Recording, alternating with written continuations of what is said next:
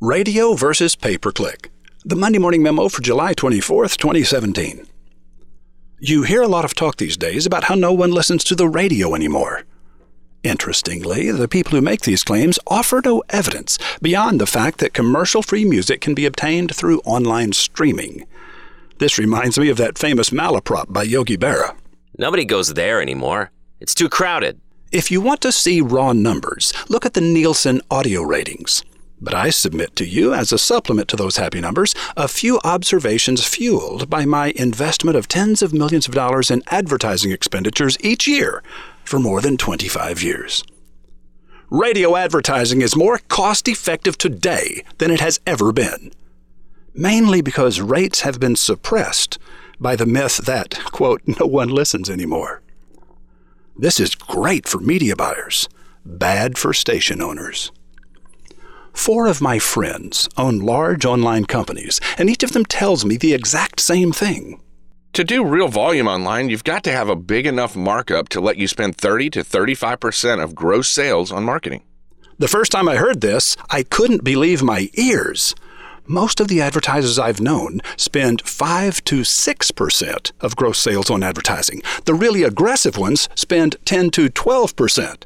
You got to be selling products with a 10 to 20 time markup, or you're not going to make any money using pay-per-click. One of them told me while the other 3 nodded in agreement.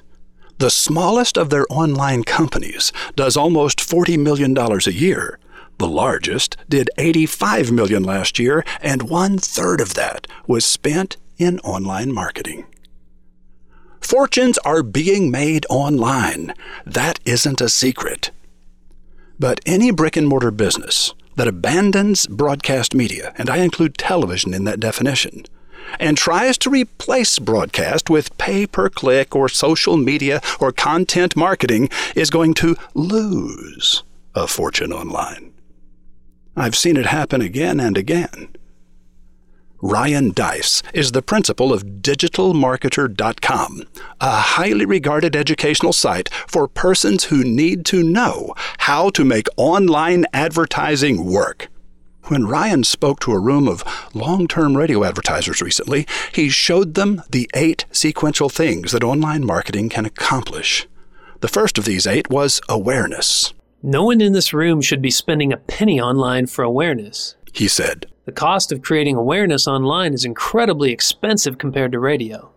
You just need to maximize the online traffic that radio can easily drive to your website. He spent the rest of that day telling those advertisers how to generate more online leads and increase their online closing ratios while cutting their online ad budgets by half. Ryan got a thunderous applause at the end of his session. People love the advice of honest, straightforward experts. One of the business owners in the room that day was Ken Goodrich, the owner of Gettle Air Conditioning in Phoenix, Los Angeles, Las Vegas, and Tucson. When Ryan's session was over, Ken raised his hand to say, "My cost of lead generation for AC system replacement was about $441 per lead, roughly the national average for my category, until I cut my online budget by half and moved all that money into 52-week radio. 2 years later, the sales volume of my 78-year-old company had more than doubled, and my cost per online lead these days bounces around between $39 and $47. Ken Goodrich went on to make it clear that his customers are still going online before they call him. Some of them are reading reviews, and some are just looking for his phone number. But most are typing the name of their city and air conditioning into the Google search string. Gettle Air Conditioning pops up, of course, alongside all its competitors. But unlike the other companies listed on those search results, Gettle leaps off the screen. "Hey, I know those guys," says the prospective customer. Gettle gets the click, the call, and the sale. Consistent radio advertising creates echoic retention, a powerful recall cue. But the credit that belongs to radio is often given to SEO consultants and other digital marketing weasels who pretend that broadcast is dead. Remember what Goodrich told us? His customers are still going online before they call, and they're still seeing his name pop up. But it was only after he became a household word through radio that a much higher percentage of them began clicking Gettle. My only goal today was to open your eyes a little wider to 7 fundamental truths you've always known.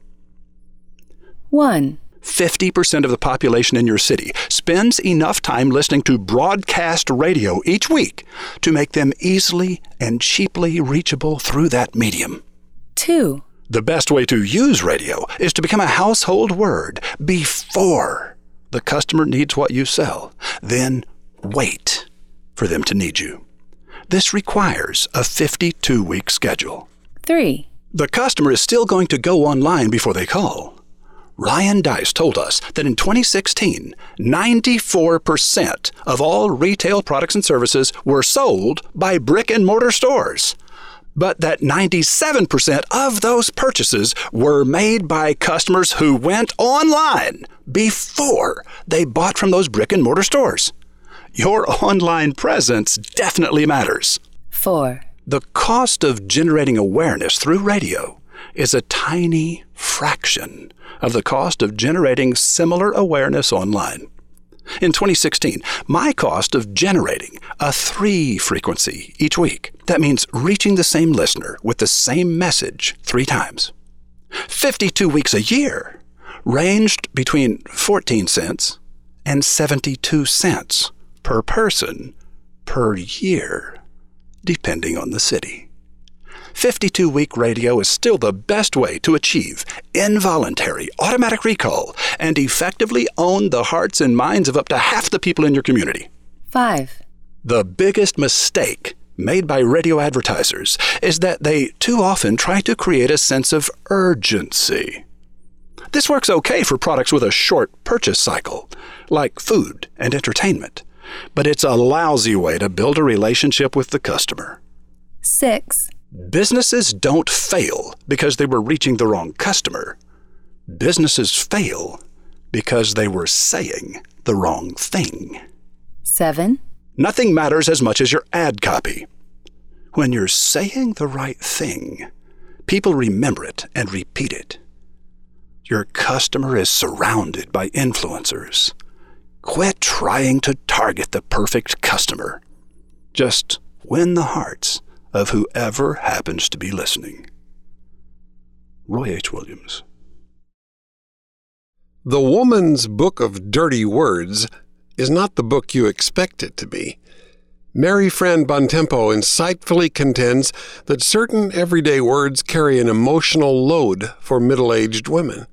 Words like vacation, dinner, holidays, and adventure seem innocent on the surface, but they can carry heavy connotations in the hearts of an entire generation of women. Listen in as roving reporter Rothbart explores how even the simplest words carry different messages based on the age, gender, nationality, and socioeconomic background of the hearer. It's always interesting at MondayMorningRadio.com.